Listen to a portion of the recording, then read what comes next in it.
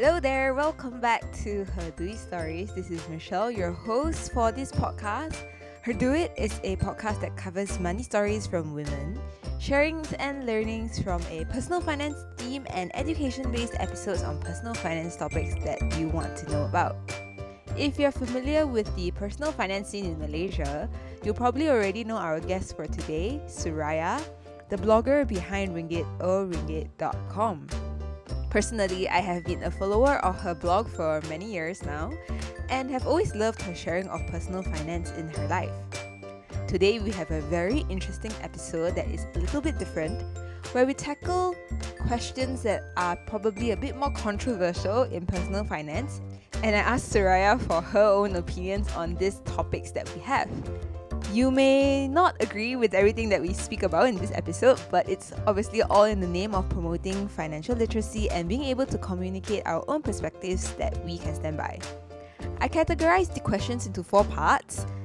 1. Budgeting and saving. 2. Spending. 3. Debt. And 4. Investing. So we'll start with budgeting and spending today just to get you warmed up. And then on Friday, we'll do the exciting ones which are on debt and probably investing. I hope you enjoy this episode. Let's dive right in. Thank you so much for joining us on the show today. Maybe you can tell our listeners a bit more about yourself. Hi Michelle, thank you for having me on Her Do It podcast. I'm so excited to be here. For everyone who's listening in, I am a writer, a speaker, and a digital marketer for hire, and I'm also the blogger behind ringgit.com. It's fun to do personal finance blogging. I've been at it for more than 5 years now, and extremely grateful of the many lessons that I've learned along the way. Lovely. Thank you so much for the introduction. So for our listeners to get to know you a bit more, beyond what you've written on Ringgit, hopefully I wrote some questions that are a bit more interesting to deep dive into your thoughts. We're going to start the 5 quick fire questions with first picking between, are you an Instagram person or are you a Twitter person? Big Twitter person. Love Twitter. Great. And then no content. Yeah. And the next question is, the best thing that I bought in 2020 has to be... I have a post about like 20 best things that I bought in 2020, but right off the bat, the automatic pet feeder. So before this, they would like yell at me every single morning and wake me up. So now with the automatic pet feeder, I finally have a very quiet morning without them meowing at me to feed them. So that's been an awesome purchase. Is it a scheduled thing? So does it automatically feed at a certain time? Yes, you can schedule it for breakfast, lunch, and or dinner. Wow. And you can also set up the portions. So now they get food to them around like 7, around 12, and around 6. So I don't have to wake up anymore. And that sounds like a great training as well, to train them to eat at those specific times. Yeah, oh my god, you know what? One of my cats, right? If I forget to feed him, my fault, admittedly, if I forget to feed him, Fuller have gastric, you know. So if I forget to feed him, he would eat at the next meal and then he would vomit it out Oh no. all over my carpet. So then I have to like clean it up. So this thing has been, again, a lifesaver. Like gets me better quality sleep, reduces my chore. And the pet is happy. The pet is happy, most importantly. That too, I'm happier.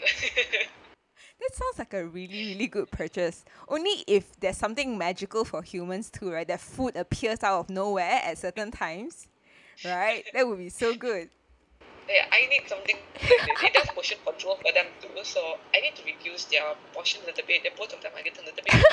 But if there's something like that for humans that can like please set the portions for me, that would be awesome. Yeah.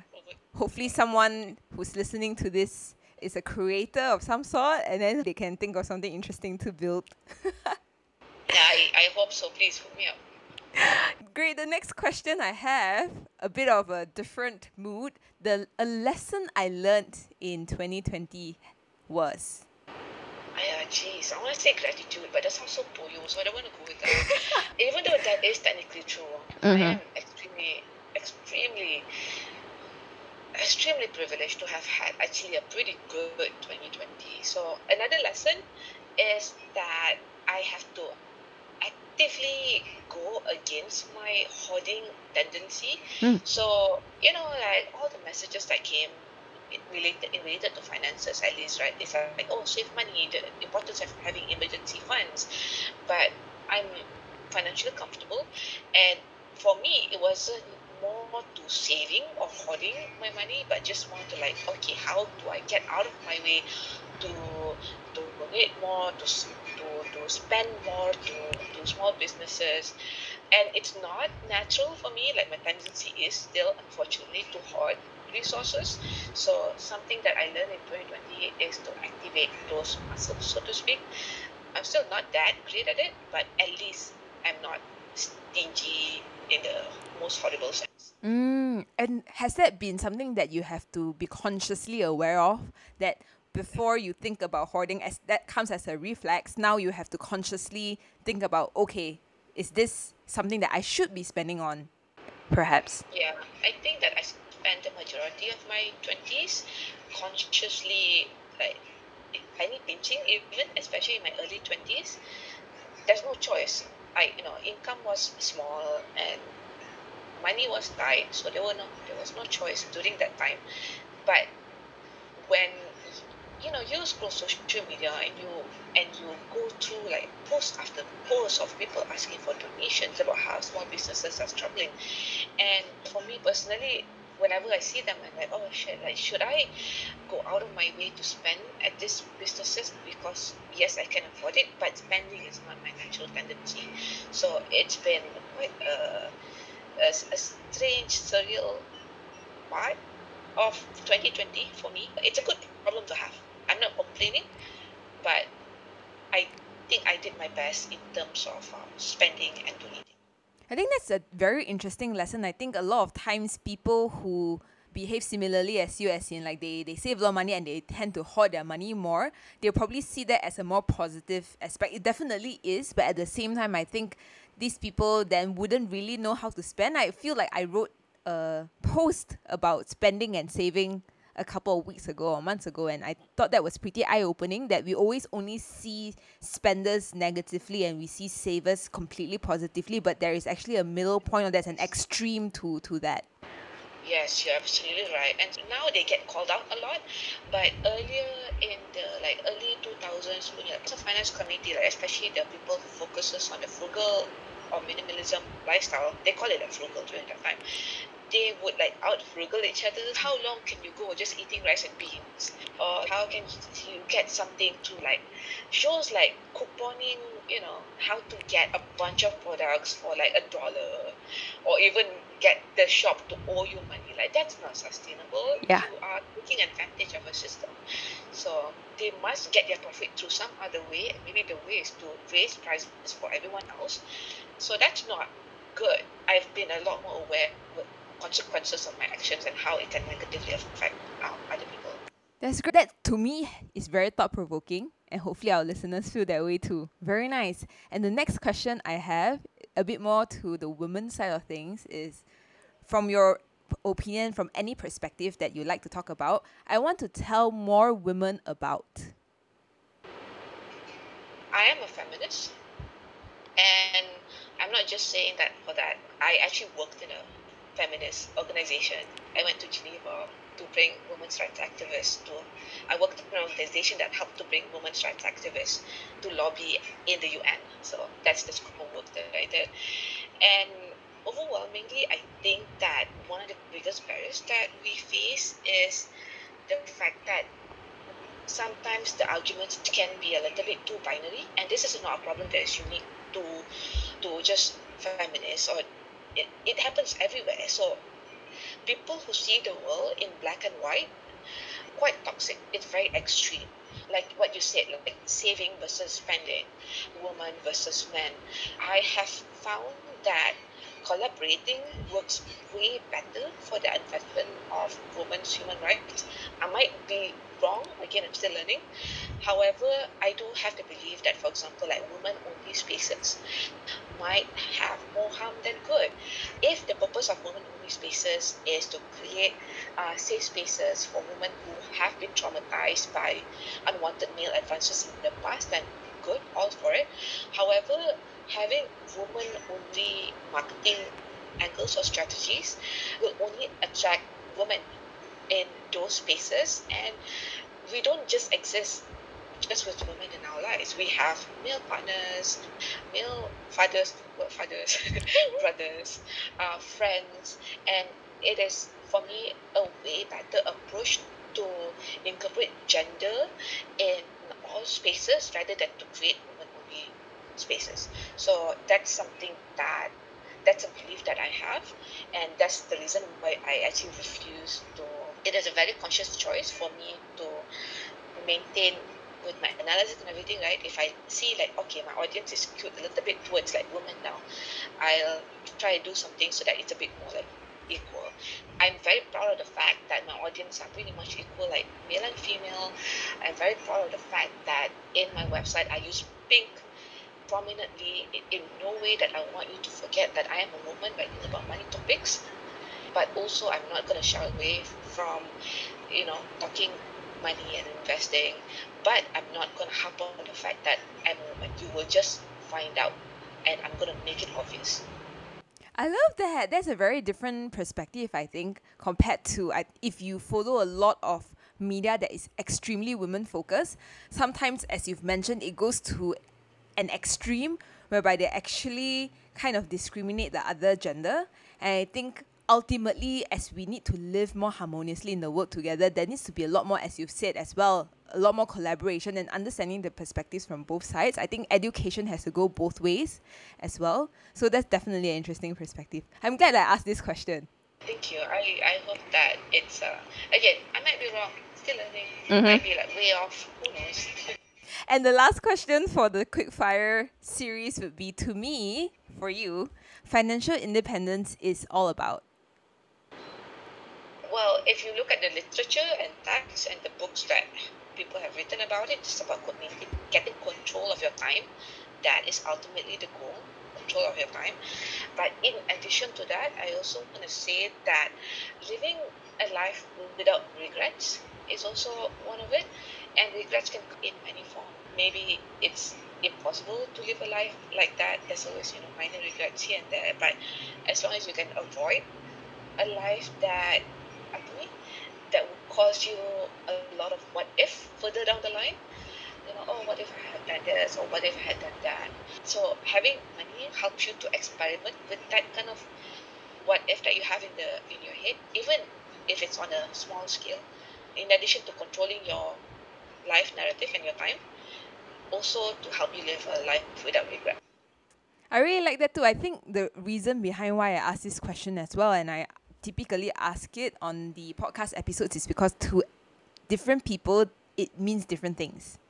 But I think it's ultimately how you derive. There is going to be the formal definition of what financial independence means in different dictionaries or different websites out there. But I think ultimately you will have to derive what that goal is for you in terms of financial independence and where you want to be when you've achieved that kind of status that you define yourself. Yes, absolutely.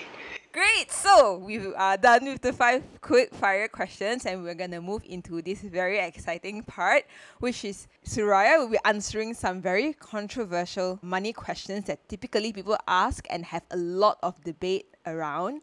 So hopefully you get to learn something more today. And if you agree, if you don't agree, maybe I will have some polls running on Instagram, and you can let us know what your opinions are. Hopefully this stirs some conversation, but hopefully no one gets extremely triggered from the conversation that we're gonna have, because it's going to be our own opinions, right? Okay. Great. Alright, that's good. So I broke it down into 4 categories of personal finance, and the first category would be about budgeting and saving. And my first question is, what do you think about budgeting? Do you think it's for everyone? The answer is yes. The only difference is whether how loose or how strict do you want it to be. And in addition to that, budgeting, you can't budget your way out of poverty. So I just want to make a blanket statement right now. For this question and for the questions coming along the way, some of them, of course, we're going to say yes, you should do it or you shouldn't do it if you can afford it. That one is a given. poverty is a systemic issue, not an individual failure. If you are a person who, can't budget or can't follow a budget for whatever reason that life have thrown at you, for discrimination, for low pay, for whatever reason, then let's do better activism work so that everything is better. But generally speaking, yes, everyone should follow a budget. I personally follow a very, very loose budget. I barely can call it a budget. Budgeting for me is just more like you should know what is your cap, more or less, to like certain spending categories. Like you should know that you won't spend, I don't know, $200 on a candle, or I don't know, like $1 million on a car. Like that's your own personal definition of your cap at each spending category. So if you have unlimited budget, then you will just go haywire in your expenses. I like that. How I see budgeting is probably more from the perspective of what you value in your life. So, which categories of spending do you value more, and then you want to put more money in there? Like you've mentioned loosely budgeting, I think that's something that I follow as well, but I like to call it more of like how do I spend, right? Like a spending plan instead of a budgeting plan. Maybe that sounds more fun. So I know roughly, okay, about 30%, like how much should I be spending on food, for instance, for the month. So at least when I am spending, I'm a bit more conscious about that. And then I don't buy a 200 ringgit candle just for the fun of it. Even if you can afford it, it should still be a conscious purchasing behavior. Correct, yes. And the next one is a bit more about savings. So what are your thoughts on fixed deposits? Is that a yes or no? Big no from me. Doesn't make sense anymore. Which as a product would just like go away. I don't think it's getting popular anymore. Yeah. But first of all, the whatever they call it, like OPR, whatever, is incredibly low. So the returns, not so good, horrible actually.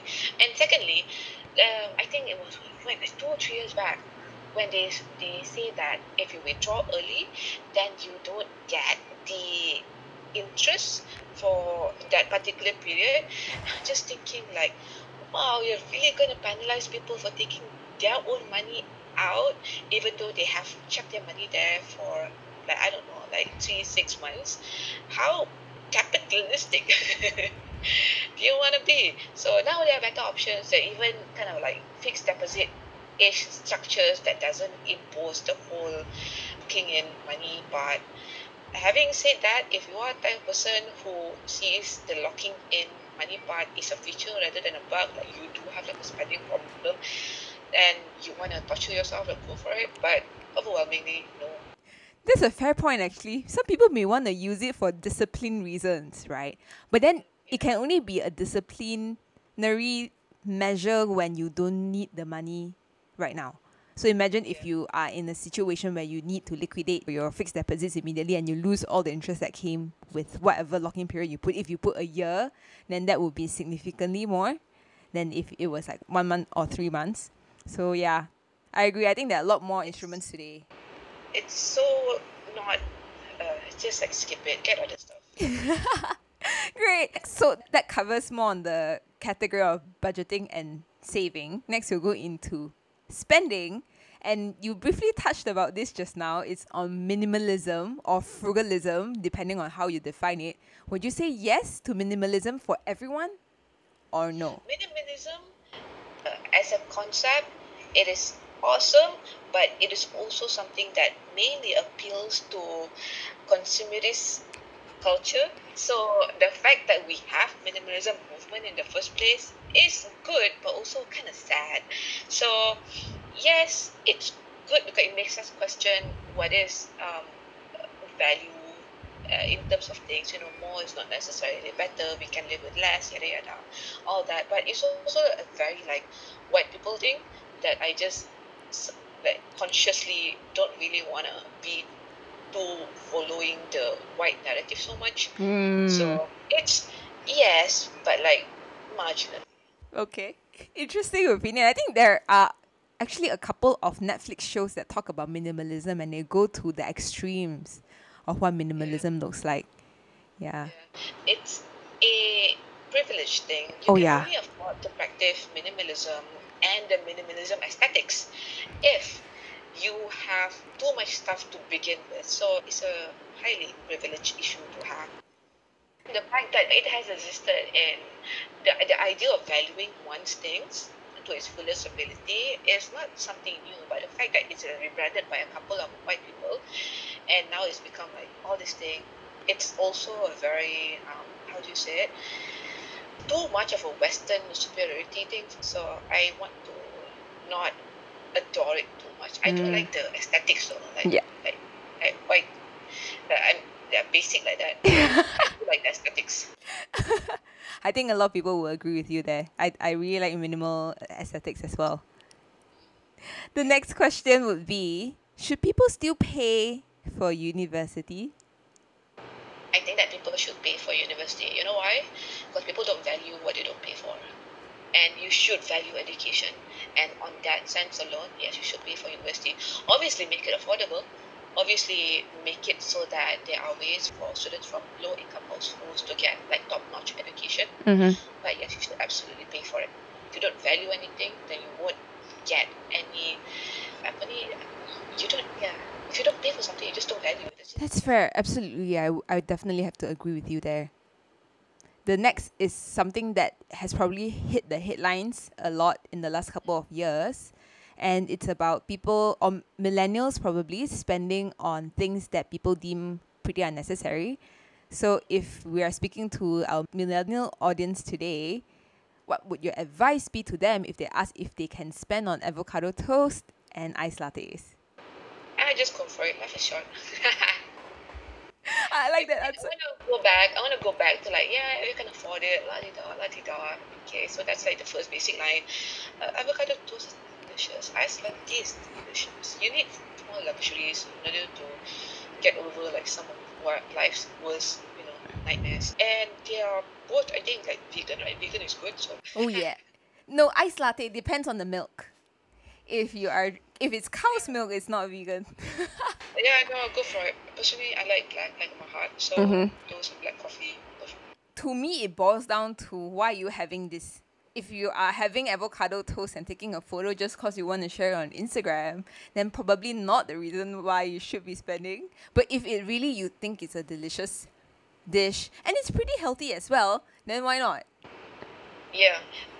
Oh, you made a really good point just now. Okay, like showing it online, like for some reason, like those being rebranded as something that is like unattainable and like expensive.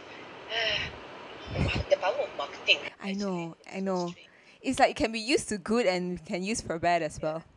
The avocado industry must have used some amazing like PR agency because they have done amazing commercial for it. Yeah, but at the same time, I think I read some news from last year that there was gonna be a huge shortage of avocado because of all the news about avocados in the world. So Well, maybe they someone will overdid do it. another wonderful. That's fine. Yeah, probably they overdid the marketing. Too much selling of avocados. Maybe. Enjoy it while it lasts. Mm-hmm. And the next question, common question in the personal finance space would be housing or real estate, to rent or to buy. I am pro rent, actually. I am pro rent, and specifically in the context of Malaysia, where if you run the numbers, in many cases, it's just cheaper to rent than to buy. So, from a purely financial sense, it just makes way more sense. The flexibility is amazing too. Mm-hmm. Having said that, if you like your home renovation and you don't like to like move around and you're boring like that, go buy. And for yourself, are you currently renting? I'm currently renting, yes. Although my partner bought a unit in PJ, so I guess I'll be a homeowner this year. Mm-hmm. Can you feel the excitement? Yes, I will try to tone that down. Do your magic. And the next one, also similarish topic from the perspective of cars. Yeah. New car, second-hand car, rental car, or no car? I'm pro no car. The fact that I didn't have a car, well, to be okay, I returned back the family car back to my parents. Again, privilege issue there, but moving past that, I didn't have a car. Directly resulted in me looking for work online, directly resulted to me making a living as an online content creator. So it was through that situation that is supposed to be, like a hardship of sorts. That's how they say that. Oh, if you don't have a car, you're supposed to find jobs. But it was actually due to that somehow I ended up in this career line. So it worked out for me. Maybe it doesn't work out for some people in other industries. Like I'm in communications line. So again, like, thank God everything worked out. But I would imagine that if you in industries where you have to go to office, for example, then yeah, cars are necessary for you as long as it doesn't exceed like a third of your salary, right? Yes, yes. I think that also goes back to the whole avocado toast thing that we mentioned just now, right? Today, people buy cars. Do you buy it to use it as a transportation tool, or do you buy it to showcase what you can? Maybe I don't even know if the word is what you can afford, but what you want to pay for to show other people what you may be making. So I think if we can escape that, then and if the car fits into your budget and you need it to get you from point A to point B, and there's not going to be any easy form of transportation where you are, then maybe it would make sense for you to buy a car. Can we have a quick conversation about like wealth marker though? Because it comes up. They always say the point is not to look rich. The point is to be rich, and absolutely I agree. However, there are some deep psychology behind why people who don't have money want to appear like they have money. There's very valid reasons why they're doing that. It's for status, especially within their own communities. That's the reason why people have, I don't know, Astros, or they have cars, expensive cars, or even wear luxury items. And I think it's too superficial to say that, oh, they just want to show off. There's a lot more things that come, including consumerist culture, including the fact that right here in Malaysia, the income inequality is quite big, and the gap is really big. So wanting to appear at least you're middle class, I can understand the appeal of that. I can totally understand. Absolutely, absolutely. I think that is definitely a good perspective, because I think the way we usually see it, like you've mentioned, is probably a bit too black and white, but there's a lot more that we don't understand that goes behind someone's lives, their behavior and their psychology. But then what would your thoughts be if then they would need to go into debt in order to reach that status level that they're looking to achieve? Oh gosh, such a hard issue. Again, poverty is systemic. We are productive levels went up, salaries are not. Those are not. Those are very complex issues and requires complex solutions. It's not like a one word should pay people more. So I don't have the answers. I think that why are we even doing the government's job, and what are they doing? But at the same time, in our own personal capacity, if me myself can normalize, or at least like opt out from those kind of lifestyle for myself, it would just be good. I don't want to be like too preachy about it. I just want to think, okay, this is the life that I want to live. I want to stay clear, consciously stay clear. Like I want like a Gucci belt too, but I don't want to contribute to that as well. Desire is always there, and it's not even my fault. It's like the industry is just ridiculously good at creating desire. It's okay to acknowledge that the desire is there, but like, okay, I'm gonna consciously like not. I'll try my best. I still like fall sometimes. It's okay. Yeah, I think this can be an episode of its own, actually. Like, this whole conversation can last for a really long time. Watch out for part 2.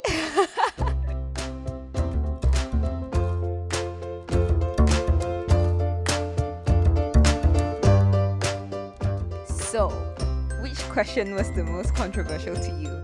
Did you agree with us on some of the questions? Maybe all of the questions?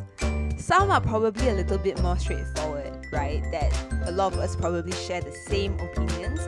But I know some of them you probably have a strong opinion about and you do not agree with us. I would love to hear your thoughts regardless on the this or that questions that I've shared. I'll likely do a poll on my Instagram stories to see what your opinions are. And if you want to participate, do head on over to @her.doit on my Instagram to participate. If you have enjoyed listening to my podcast, it will be amazing if you can follow me if you are listening on Spotify, or leave me a rating and review on Apple Podcasts. It will mean so much to me. Thank you so much again for tuning into this episode, and I will catch you on Friday. Bye!